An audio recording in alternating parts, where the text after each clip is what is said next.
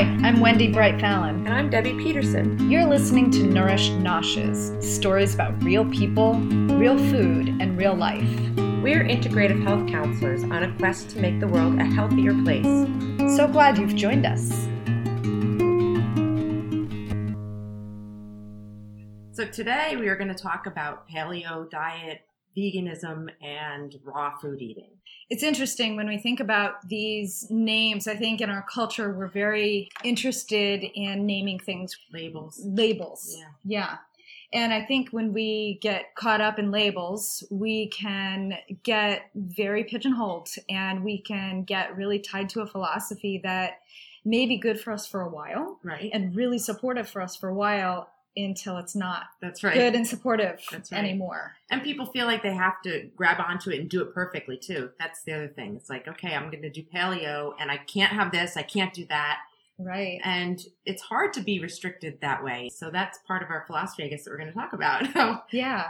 So not being restrictive with ourselves. Right. And I find in our practice, and I'm sure you do too, that the moment we get restrictive or put restrictions, people want to rebel.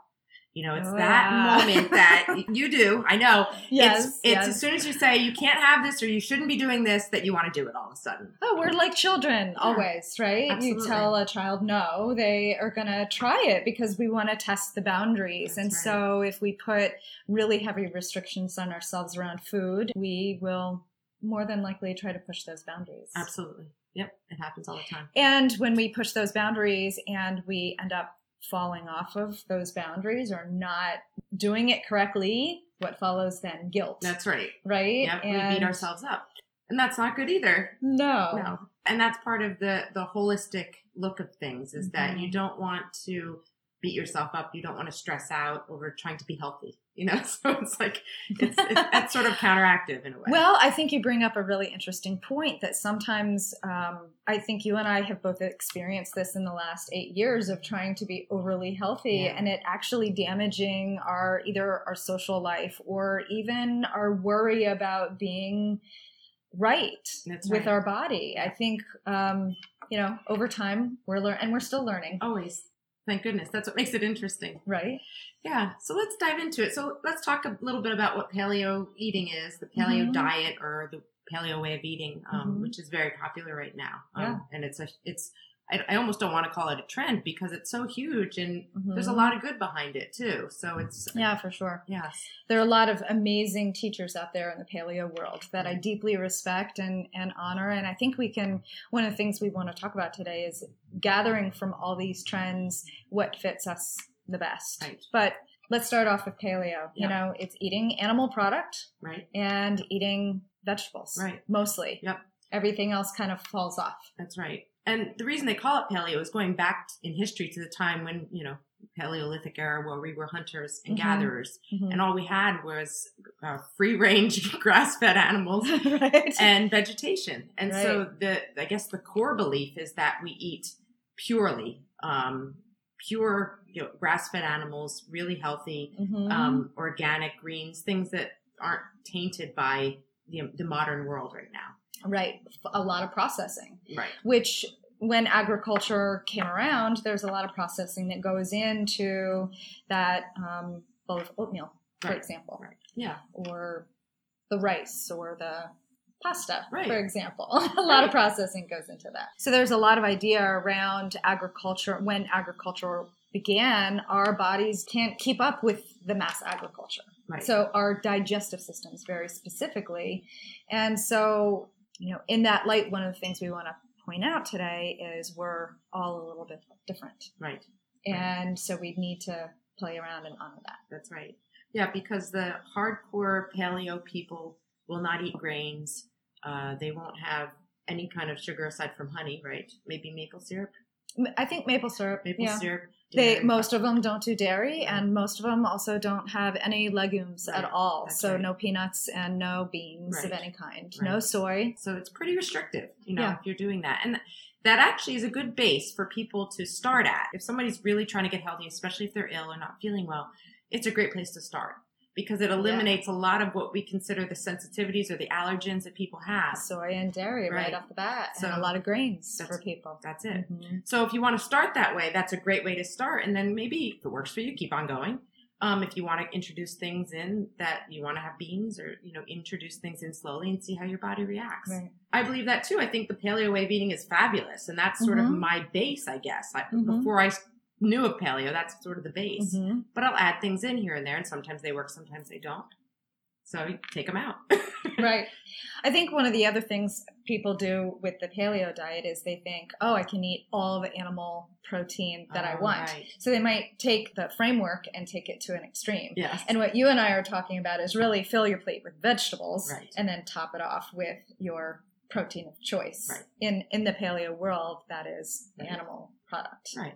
Because really, when it comes down to it, when we were hunter-gatherers, we didn't have an abundance of animal protein. It was hard to hunt. It was hard to get that. And you had to share it with your tribe. You had to share it. It wasn't, you didn't have a 15-ounce steak in front of you every day for dinner. So, but they did have a lot of vegetation. That was what they had to live on. That's all they had to live on for most days. So even to this day, that should be the biggest part of your plate, whether you're paleo or vegan or raw or whatever. So let's talk about the vegan world and the raw world. Yeah. And we want everybody to know too that we have both been all three of these. So we really tested our body through a period of time to see. And it was because I believed that veganism, for example, I really believed the science behind it. And I really embraced the idea of no harming animals at all. And I love it. I'm very passionate about it. And we both still are passionate and believe in animals and love them, and also honor the people who choose to go vegan for all those reasons. But it didn't work for me. Right. And I did it for 6 months. Yeah. And so I did not thrive. Right. And a lot of people don't. There are a lot of people that do. But I think more often, more people don't. I venture to say that because I think that there's a majority of people that probably need more protein than a vegan diet can provide easily. If you're really adamant about getting protein in as a vegan, it's a challenge. So if you are a high protein person, it's hard to get that kind of nutrition in a vegan diet. But not everybody is. A lot of people don't need a whole lot of protein to operate well, including me. And I don't know that was my issue. I could be a vegan for a short period of time, but I didn't thrive. I didn't feel any better than when I was being a vegetarian or semi-vegetarian. And I really enjoy eating fish. I enjoy eating some poultry. So for me, that's my choice. I didn't want to give it up. However, again, it's the animal thing. And there's somewhat of a weight on me, even though... Of course. Yeah. Even though I do my best to get sustainable fish and free-range chickens and turkeys, it's always in the back of my mind. Yeah. This is where prayer and thanksgiving come. Absolutely. And again, we want to honor wherever anybody is, and with no judgment about where you are in your travels, in your belief system, where you are. We work with vegans, we work with paleo people, we work with athletes, we work with moms and children. And so what we want to do, though, is very specifically, we want to make you the very best vital vegan, if that's where you want to be, that you can. Right. Right. And make sure that it's right for you. So. Yeah, and our job is to challenge that. That's right. Right? Yeah. So vegans, let's explain for some people who may not know exactly what that is. Right. The core belief of vegan is to not hurt or injure or use any kind of animal or animal products. So they not only don't eat animals, but they won't have animal products like honey or bee milk. Pollen or any kind of dairy at all. Right.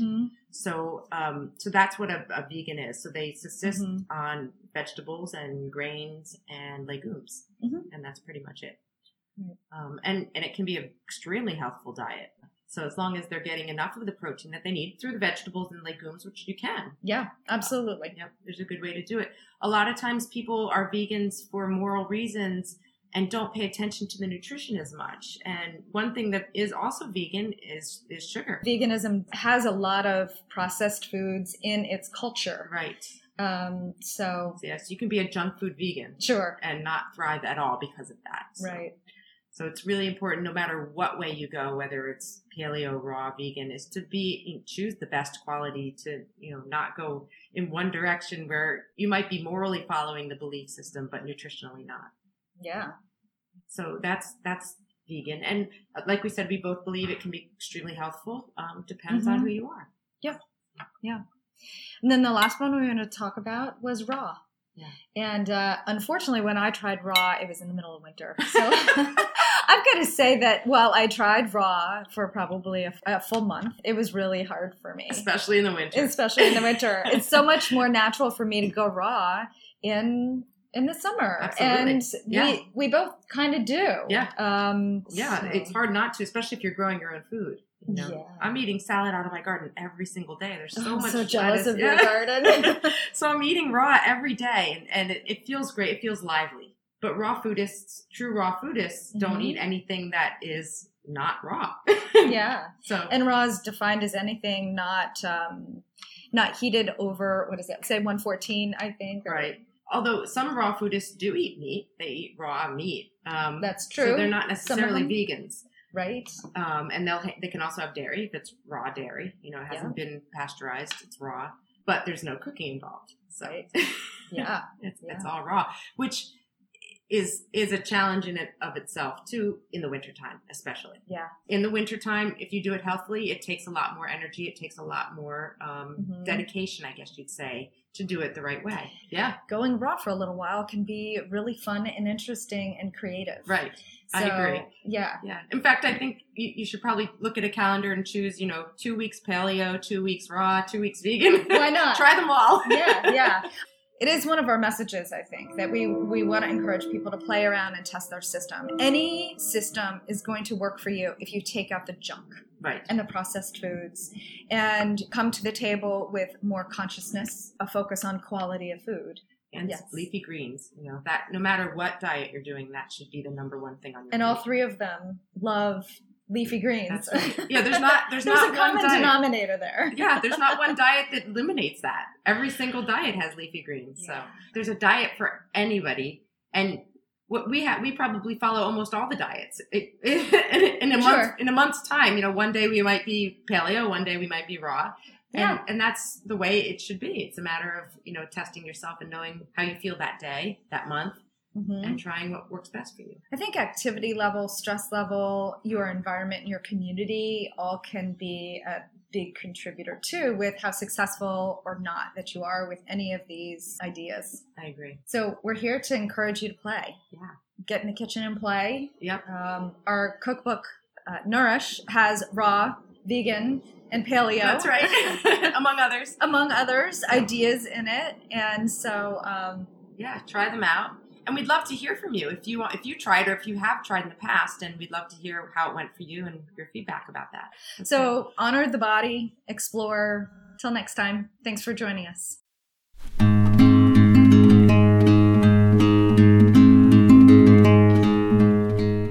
Thanks for listening. I'm Wendy Bright Fallon. And I'm Debbie Peterson. Join us next time for more of Nourish Noshes. Continue the conversation about real people, real food, and real results on our Facebook page, Nourish Cookbook.